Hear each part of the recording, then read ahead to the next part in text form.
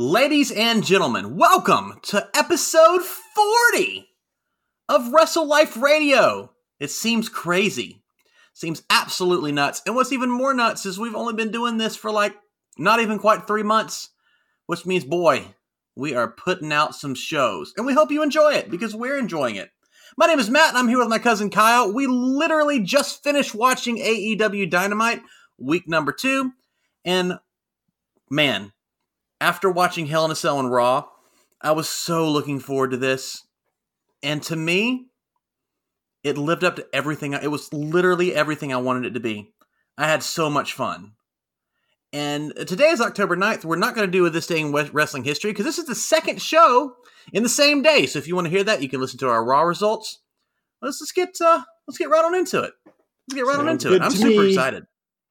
I mean, I'm so excited about this because the show is just so much fun. Like, as I'm watching it, I'm like, oh, I can't wait to get on and record, which is very different to Hell in a Cell. When it was ending, I'm like, oh, I can't wait to get on and record so I can bury it. But this, we're going to tell you how great it was. So it's exciting. It's really exciting. Yes. So the show opens up, and they have they do their really awesome intro.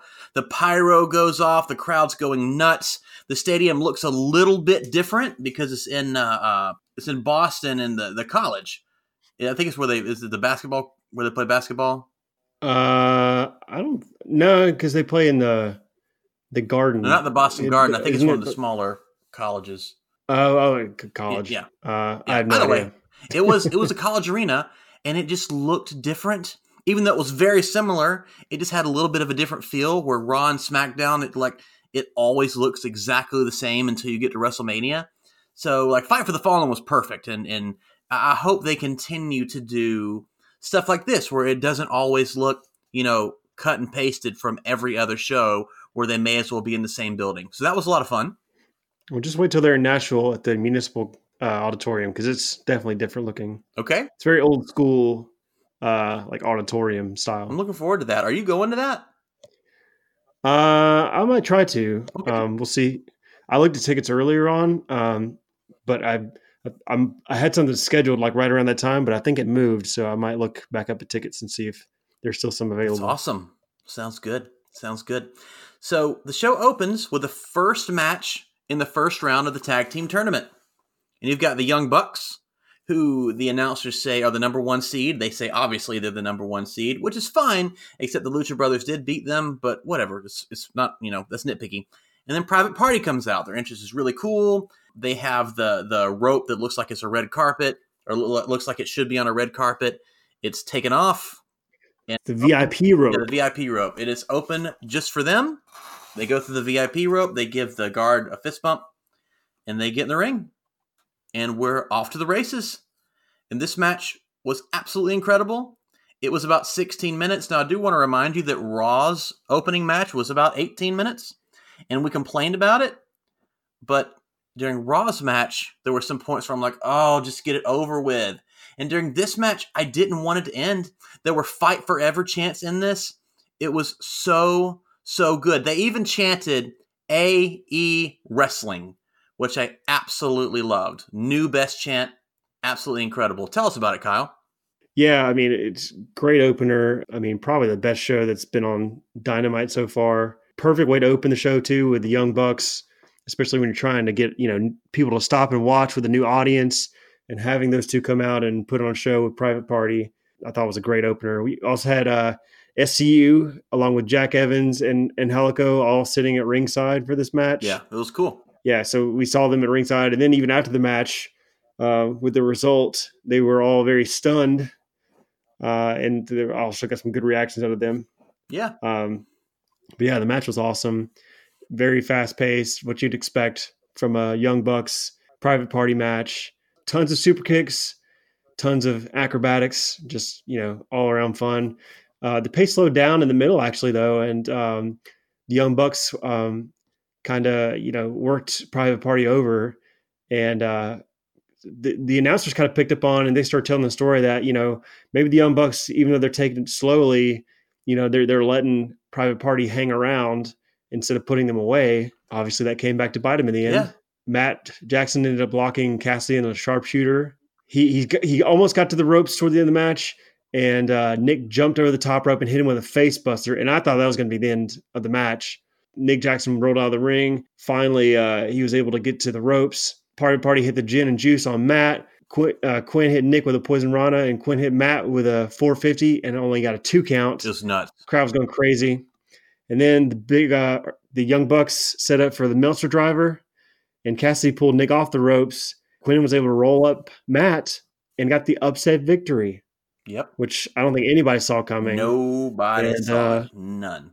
No. Number 1 seed already upset, which was a lot quicker than it happened in the NCAA tournament history. But yeah, Private Party wins and goes in the first round. I love this match. I thought it was a great, opening to the match. Like I said, it's probably the best match AEW Dynamite has had yet on their short-lived TV show. Right.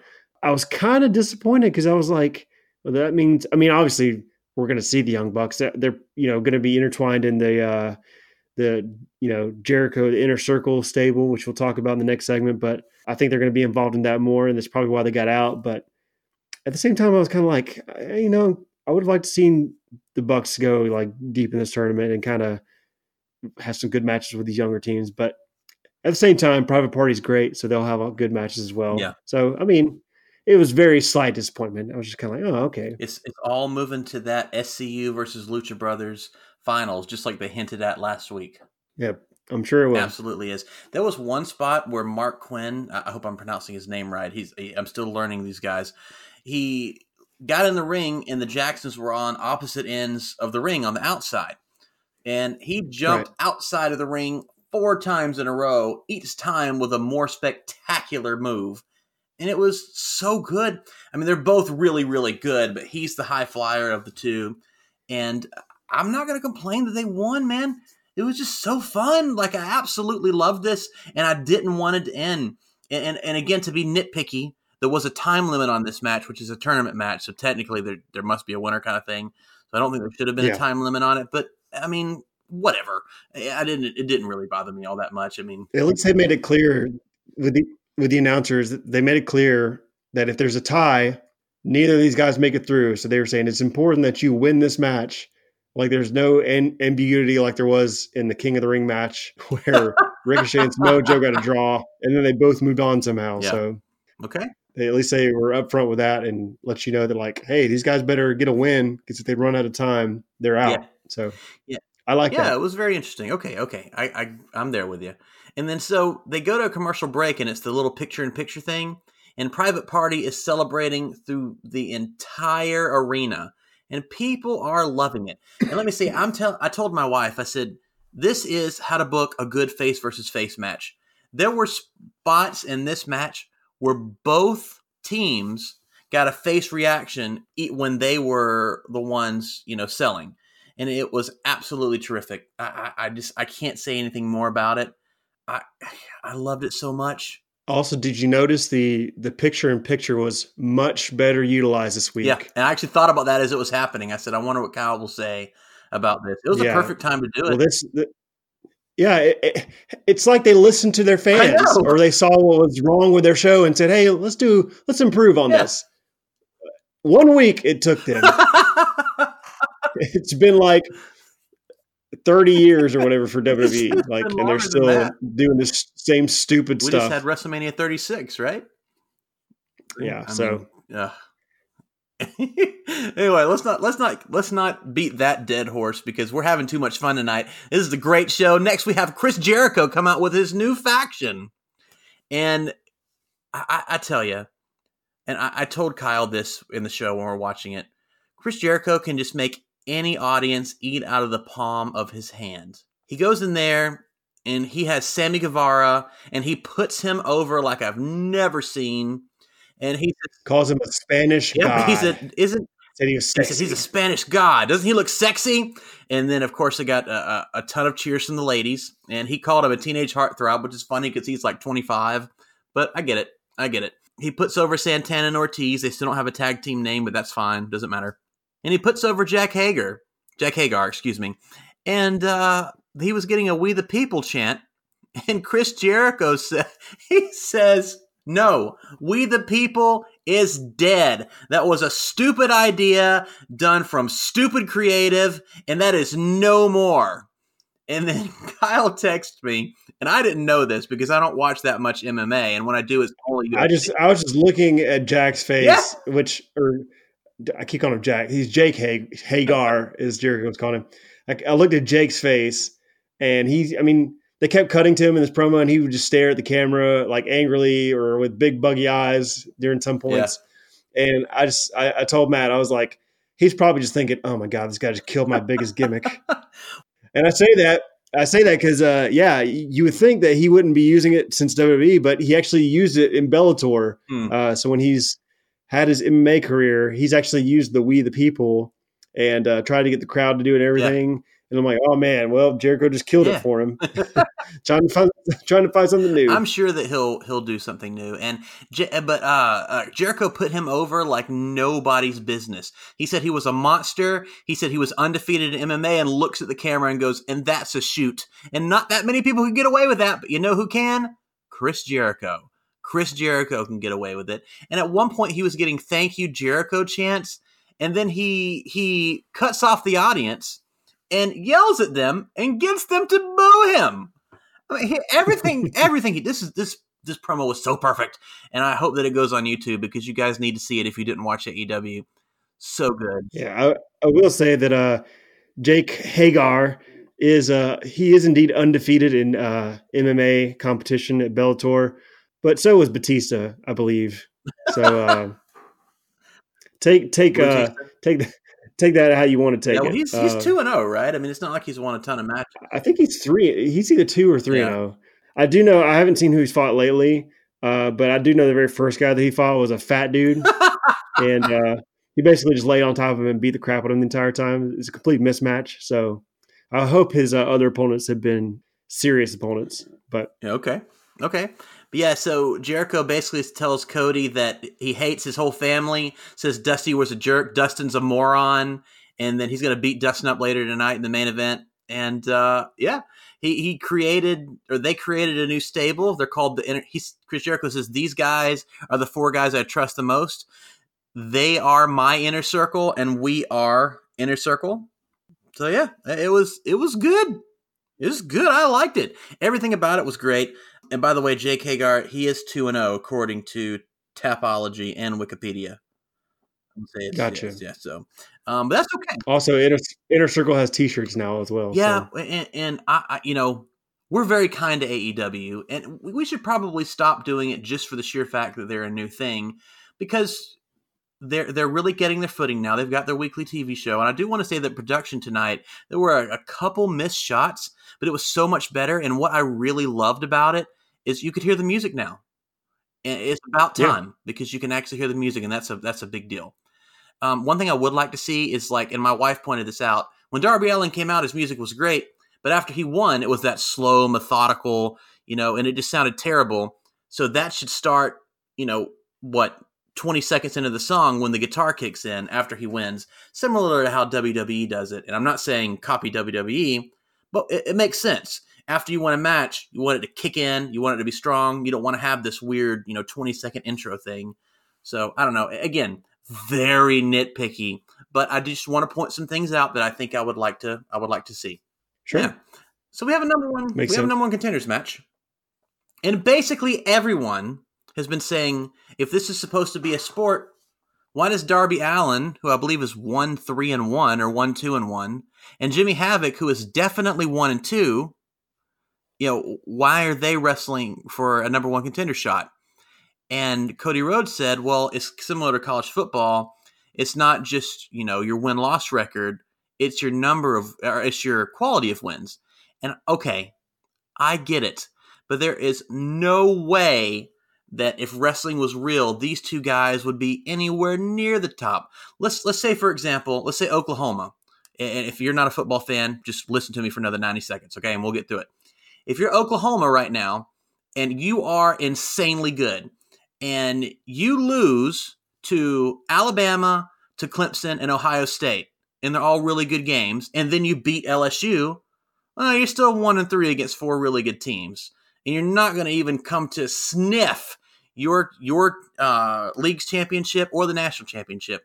So if wrestling is real, these two guys never deserved a shot, ever. But they actually addressed it on the show. What a thought. What a concept. With Pac, who is 2-0 and who's defeated Hangman Page, who won the first Casino Battle Royal, to wrestle Chris Jericho for the title. So he's obviously a big star. And then he defeated Kenny Omega, one of the biggest stars in the world. And he's 2-0. And he said, why did these two goobers get a shot at Chris Jericho's title and I don't? And he asked Jim Ross, and Jim Ross said, I don't have an answer for you. And that was the correct answer. And I'm so glad that this was pointed out, because in my head, Pac is the person that I thought of. So I absolutely love this. It's just like, it's almost like they thought, oh, it did kind of create a plot hole. How can we fix it? Oh, perfect. We'll have the heel that's out there 2-0, beat two of our biggest stars, come out there and complain about it. It was just so perfect. Kind of. Okay. It's still a kind of a big hole. Like, just because they explain it. Well, yeah. You're right. I'm not saying that, it totally fixes everything, but at least they addressed it. They did their best. Like WWE just booked themselves into a hole in Hell in a Cell and totally screwed it up.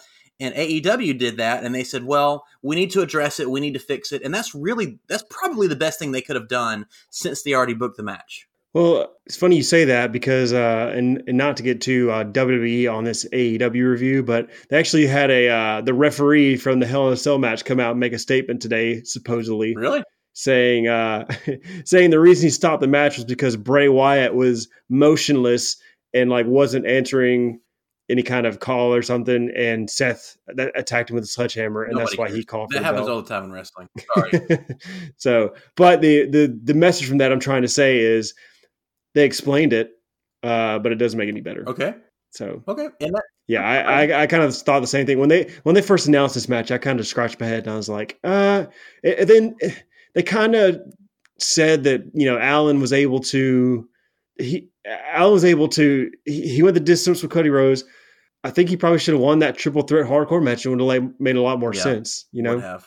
And still, I don't understand why he didn't win that match, but I guess it makes sense that him and Jimmy Havoc, would kind of wrestle each other if Havoc was the one that won that match. But like you said, their records don't reflect on kind of this match being set up. Yeah. So it's kind of where, it's been said that stats in wrestling just have never worked out right for this reason. It's just hard to book around it, and because they're constantly fighting each other, they're constantly putting on matches, so it's kind of hard to.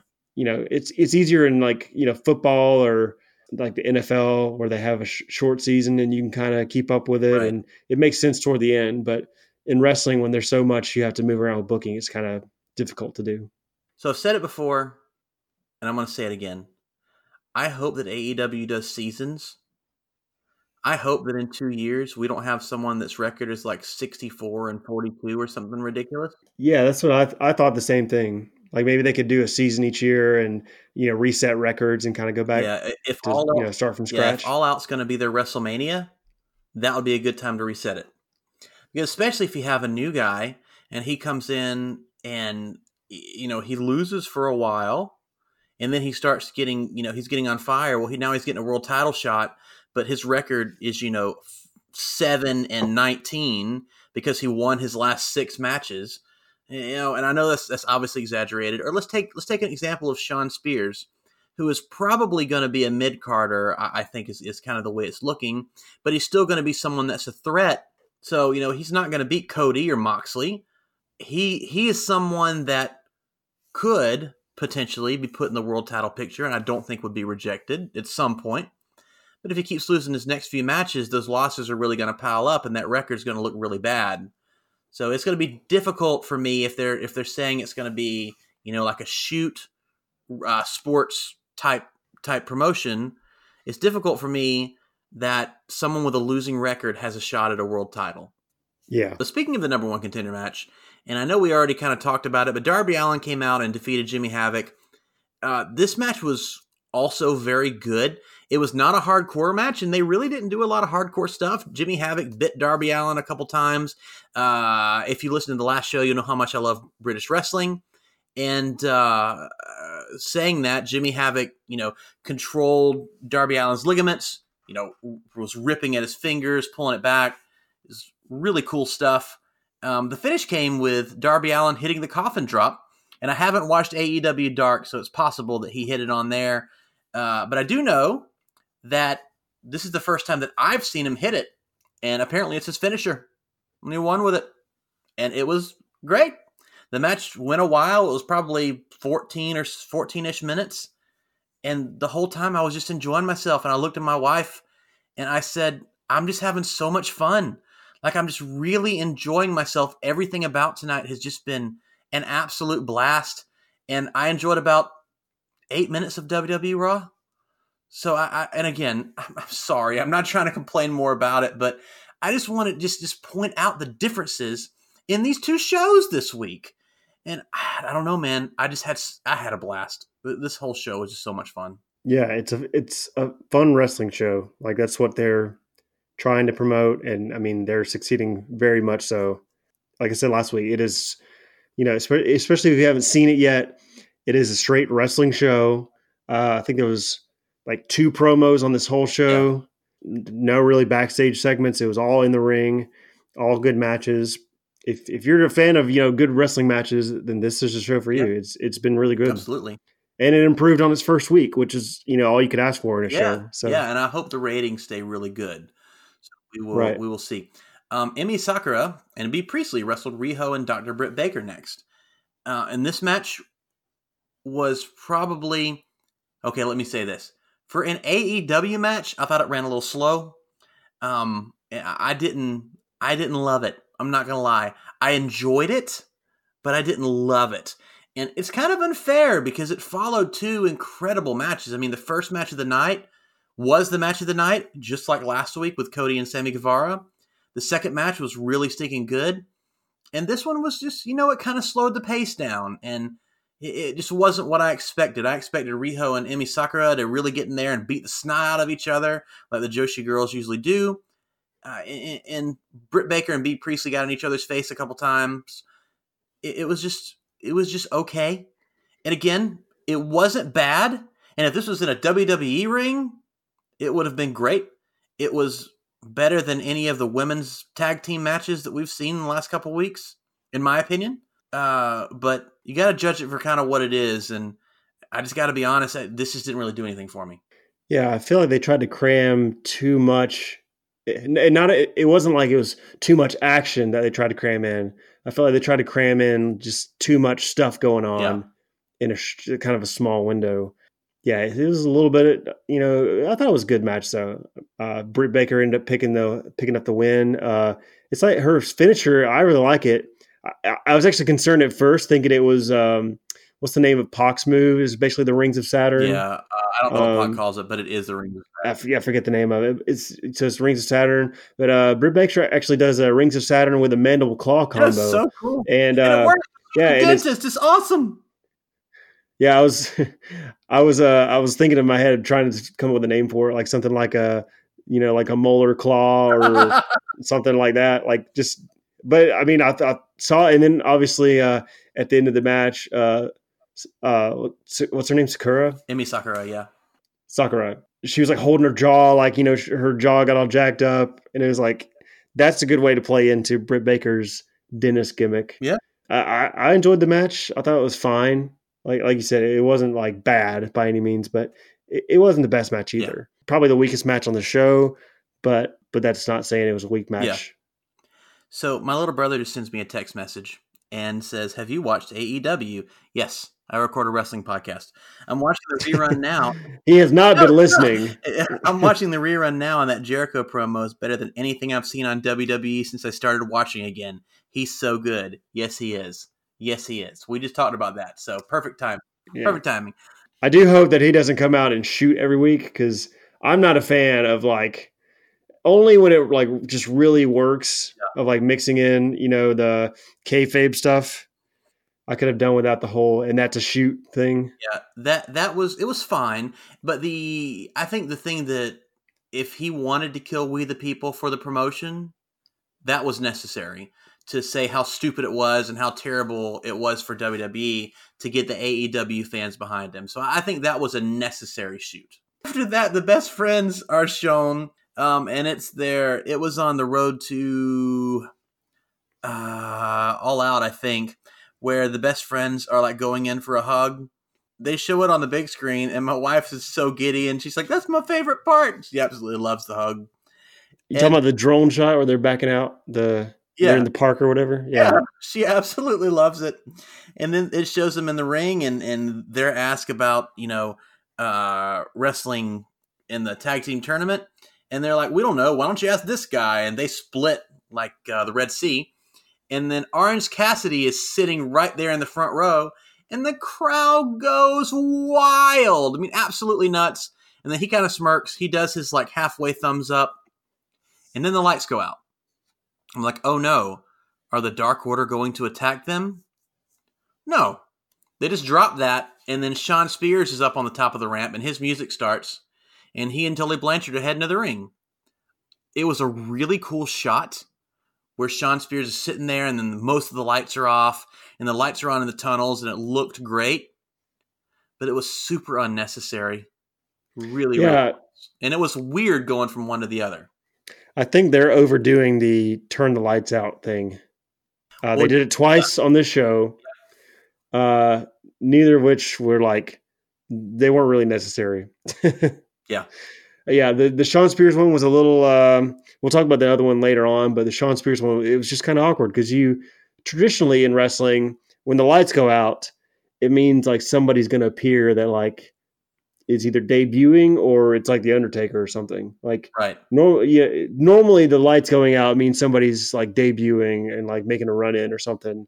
If it's not that, it's usually like the Undertaker or something, where somebody gets jumped or something. But they used it a couple times in the show, and neither which I thought were very, very necessary, but right. It was fine. I did like Shawn Spears' entrance after that, where he slammed the chair and his music cut on. They, was quick to point out that he gave himself the nickname, the Chairman.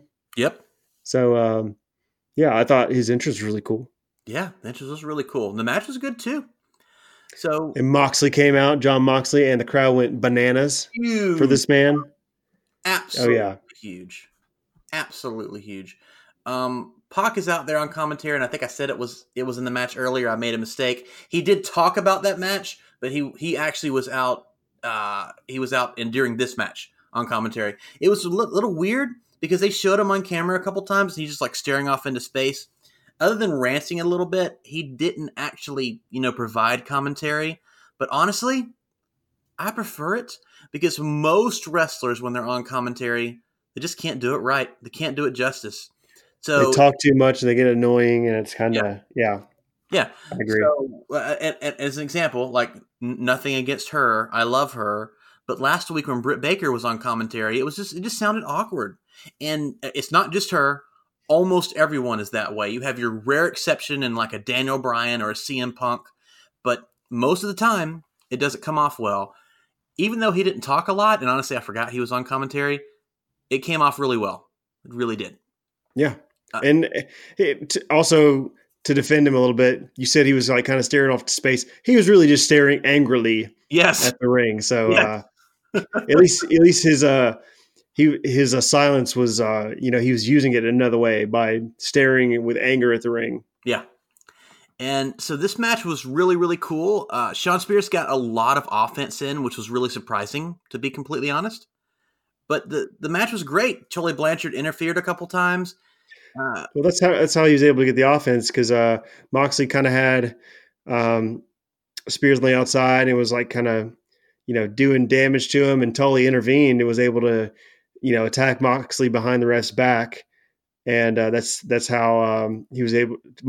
Spears was able to gain control. Yeah, and that's where he controlled most of the match. Yeah, and I guess Moxley's calling his new DDT the lifting DDT.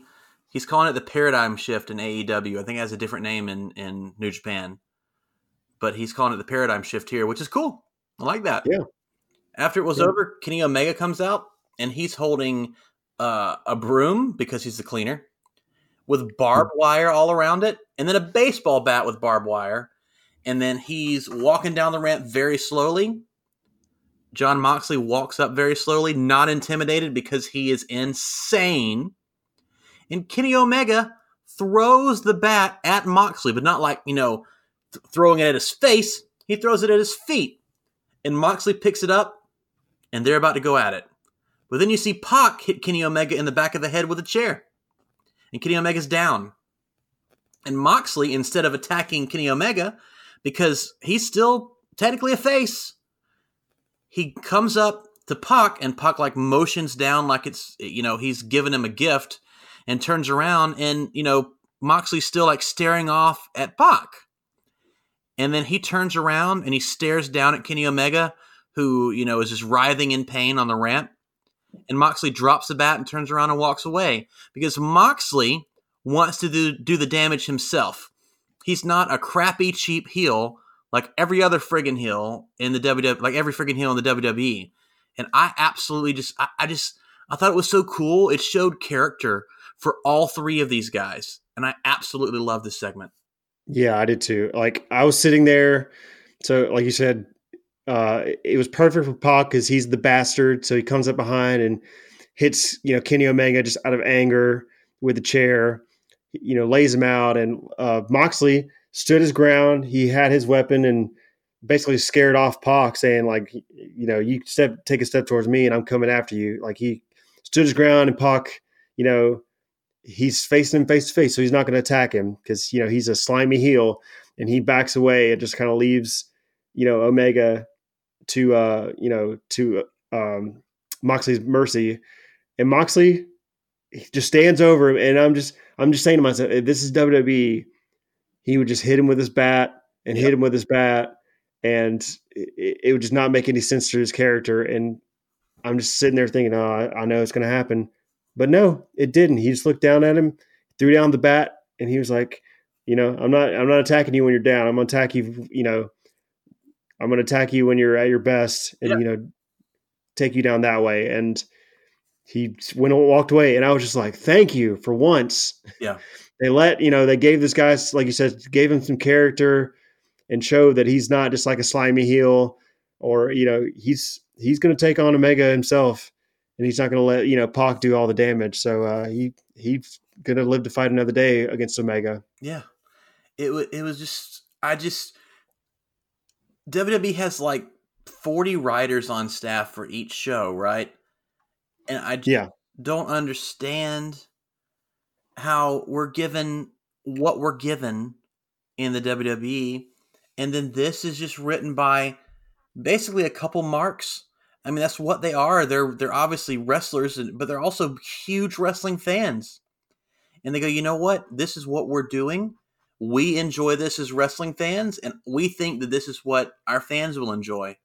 And they talk to the wrestlers. I'm sure they talked to Moxley. And even if they would have said, we want you to hit him with a bat, Moxley has the freedom to say, I don't think I would do that. Yeah. And they listen to him. Yeah. Which is what you're supposed to do in a creative, collaborative way. Right. That's not stifling. Right. So, yeah, it was so good. It was my favorite segment. My favorite segment since Chris Jericho's promo. So, I mean, I don't know. Yeah. I don't know what to say. Like, they're so good. They're building stories with doing basically nothing. The whole show is wrestling matches, and they're still building stories in these very succinct, short segments.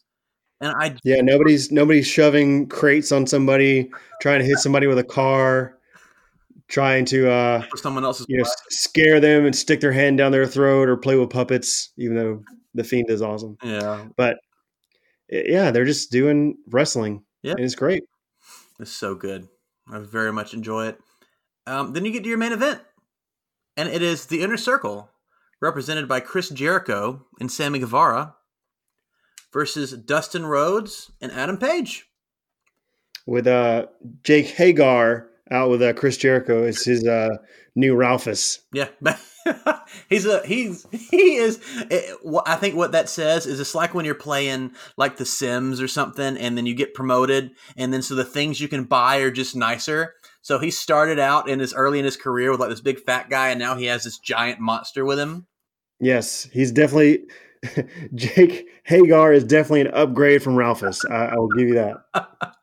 I also want to say that since it's Eddie Guerrero's birthday today, I'm pretty sure Jake Hagar beat Ralphus in his first UFC or the MMA fight.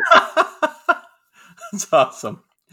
Since it's Eddie's birthday today, Chris Jericho did give him a shout out. He said "Viva la Raza" when he was introducing Santana and Ortiz earlier. And yeah, it's got an Eddie chant. Yeah, sure did. It was great. It's great. So yeah, this match was also really good. It was just really good. I mean, Adam Page and Sammy Guevara, you would think with these guys that are, basically 50 years old, they would be carrying the match. And don't get me wrong, man, they did. They did a great job carrying their part of the match. But Chris Jericho and Dustin Rhodes, they just look so good. And it just looks so good. This match lasted a dozen or so minutes. I think actually a little longer because they had a commercial break in the middle. But right. It was just, I don't even know what to say. Like, I just loved it so much. And the announcer started off the match by saying Dustin Rhodes and Hangman Page together in the ring looked a lot like Dustin Rhodes and Barry Windham.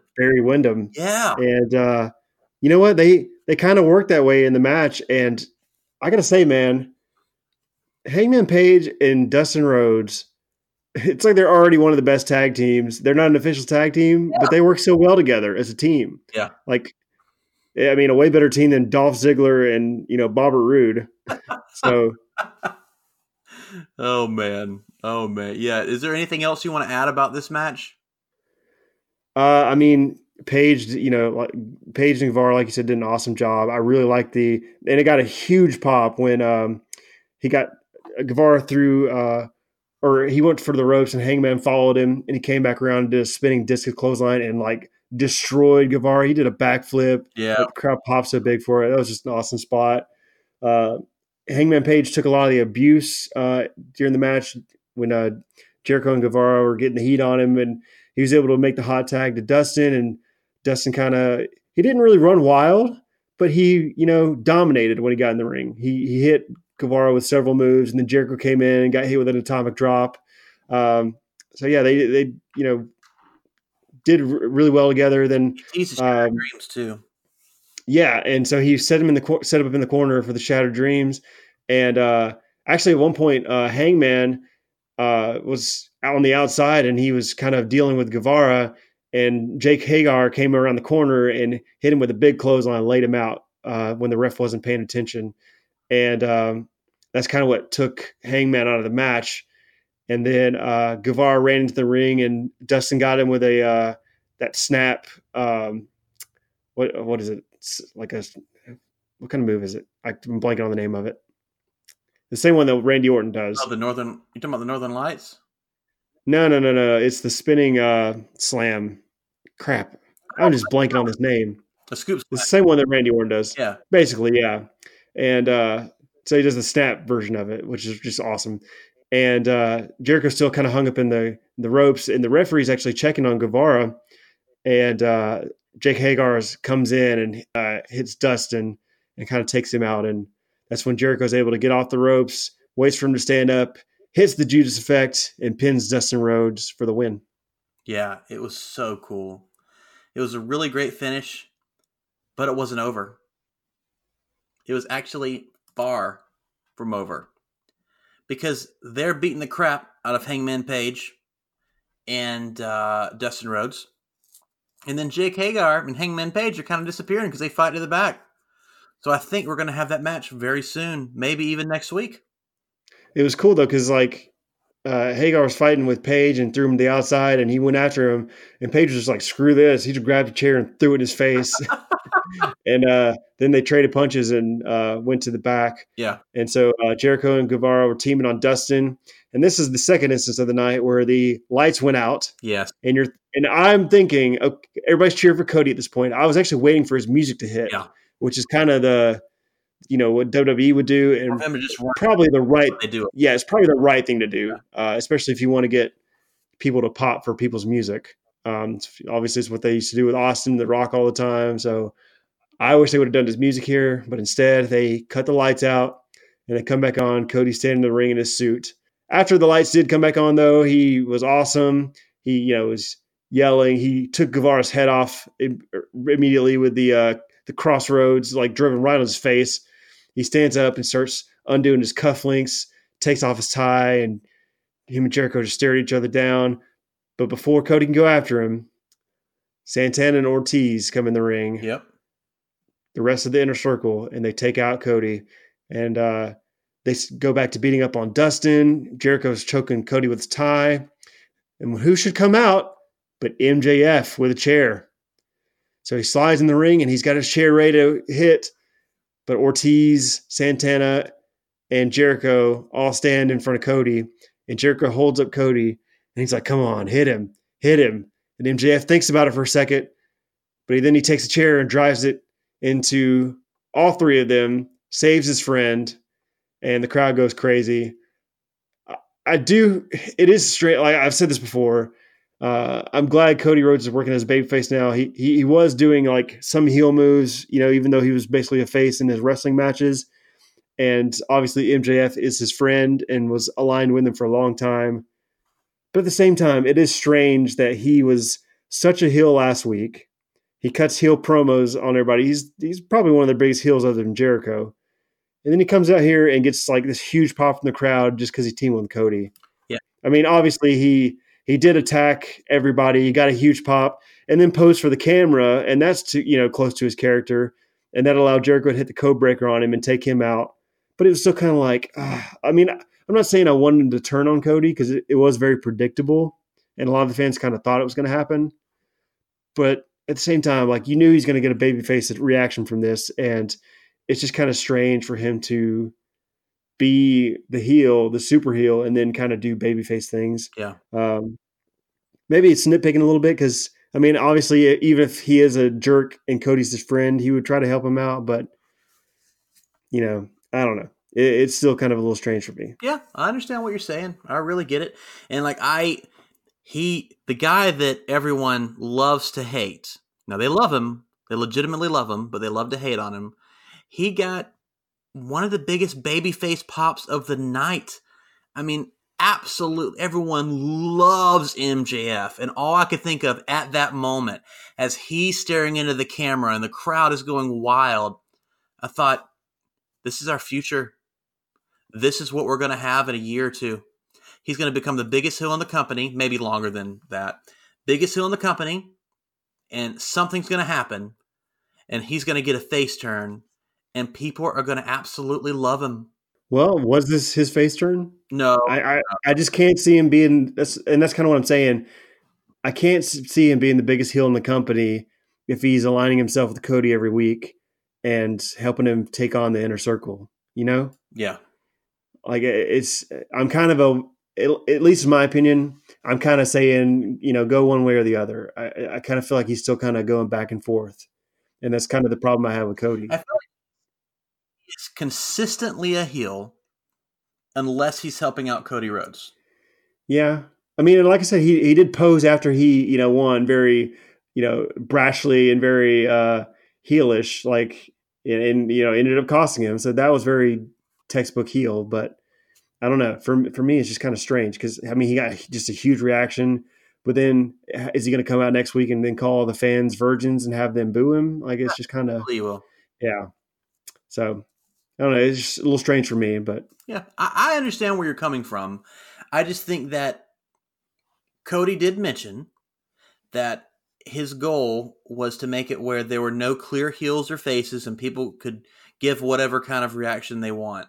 So MJF is probably, other than Pac, is maybe probably the closest thing they have to a full-blown heel.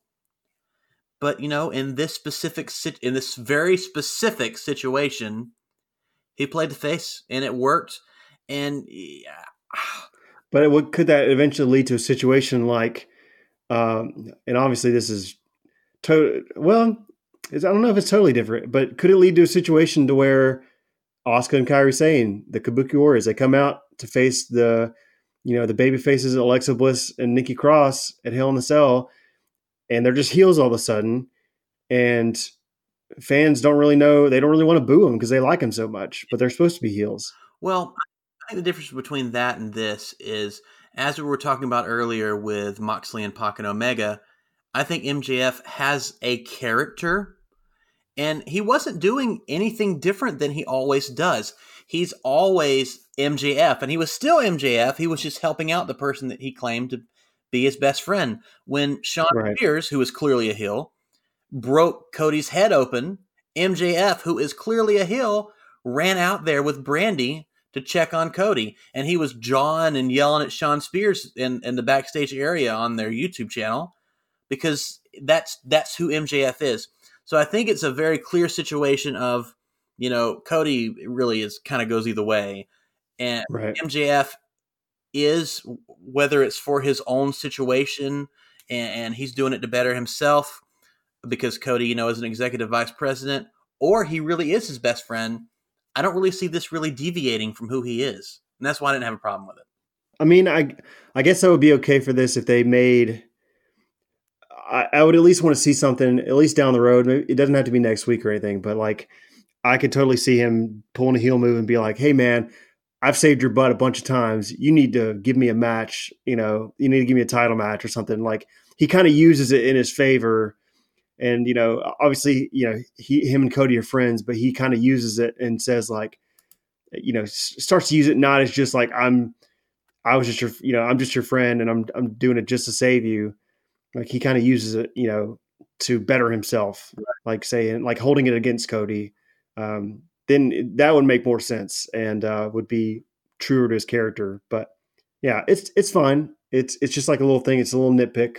I wasn't like, ready to turn the show off like I was Hell in the Cell or anything. So yeah, it's a small nitpick. Yeah.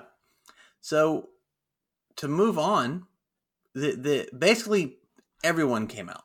So so then basically you had, I'm trying to make sure I'm remembering everyone. Young Bucks. So MJF got hit with the code breaker, and then Young Bucks were able to run down. Yeah. So it was what, Young Bucks? Didn't MJF come out after the Young Bucks? No, he came out before, and he celebrated after getting hit or after clearing the ring, basically. But he allowed Jericho to get up because he was celebrating too much, posing for the camera, and he got hit with the code breaker. And so Guevara and that's right, Ortiz, Santana, and Jericho were all able to get onto Cody, MJF, and Dustin.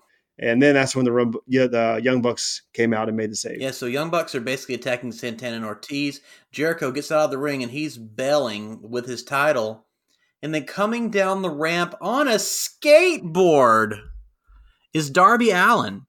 And in all my time of watching wrestling, I don't think I've ever seen this.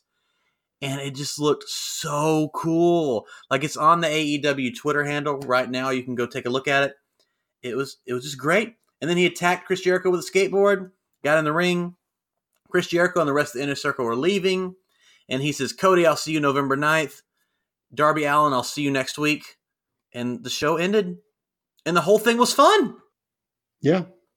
I mean, yeah, it was a great show. I mean, like I said, they've already improved on their very first show. Yeah. So, I mean, it's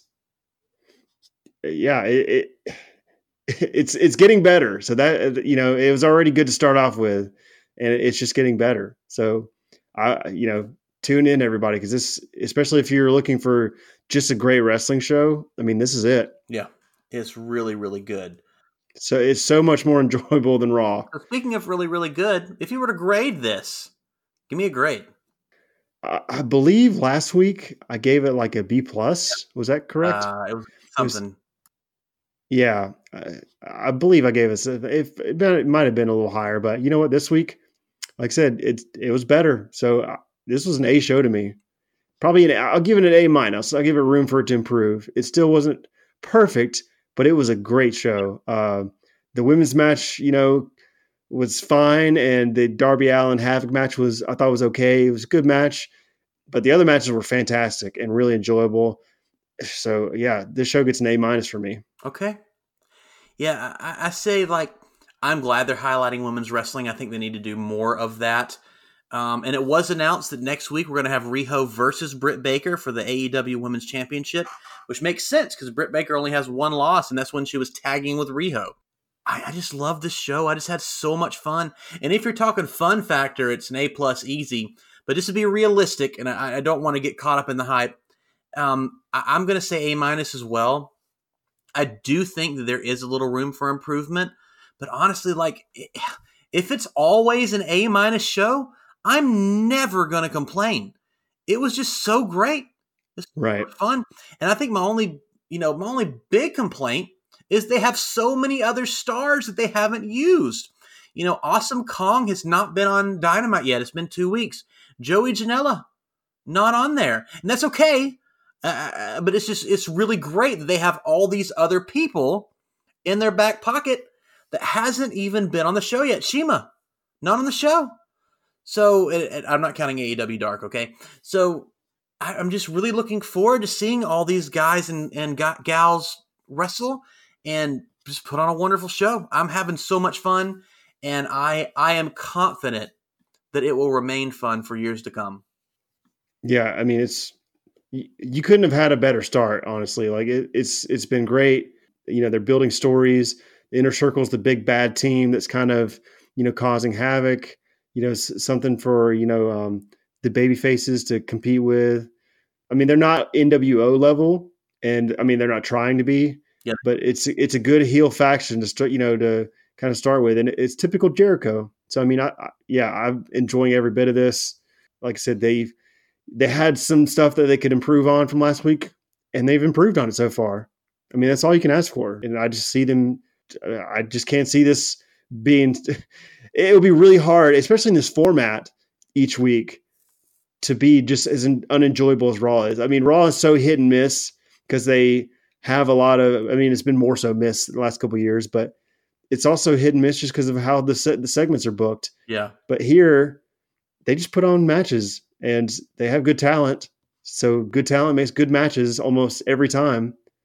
And so it's just an entertaining show. Yeah, it's good. It's good. Ladies and gentlemen, this has been episode 40 of Wrestle Life Radio. First of all, I just want to say thank you very much. This is a really big milestone for us. I know we've only been doing it a couple months, but the fact that we got through 40 shows and you guys are listening and enjoying it, we just all want to say thank you so much. If you are really enjoying it, please like, please share, please subscribe, please tell your friends. We just want to continue to grow this. If you have any recommendations or anything you want to see, we are absolutely open to all that. So just shoot us a message on Facebook, Instagram, or Twitter, and we'll do our very best to answer. You can find me on Instagram and Twitter at WrestleLifeMatt. Kyle, where can they find you? On Instagram at Kyle.Polly. You can find my good friend Chris Cumby at WrestleLifeHeel on Twitter. You can follow us all on Twitter at WrestleLifePod and follow us all on Facebook or Instagram at WrestleLifeRadio. Once again, this is Matt, and I am here with Kyle for episode 40 of Wrestle Life Radio. We hope you all have a really good night. Also, make sure you tune in. Chris, we watched AEW tonight, but Chris is watching NXT for us, so he'll have that review tomorrow, right? Yeah, I believe it's tomorrow. I don't want to make any promises because I'm about to post this as soon as we very soon. If it's not tomorrow, it'll absolutely be out by Friday because I know he's recording tomorrow. So I'll do my best to get it up tomorrow evening. Awesome. Thanks, everybody. Have a good one.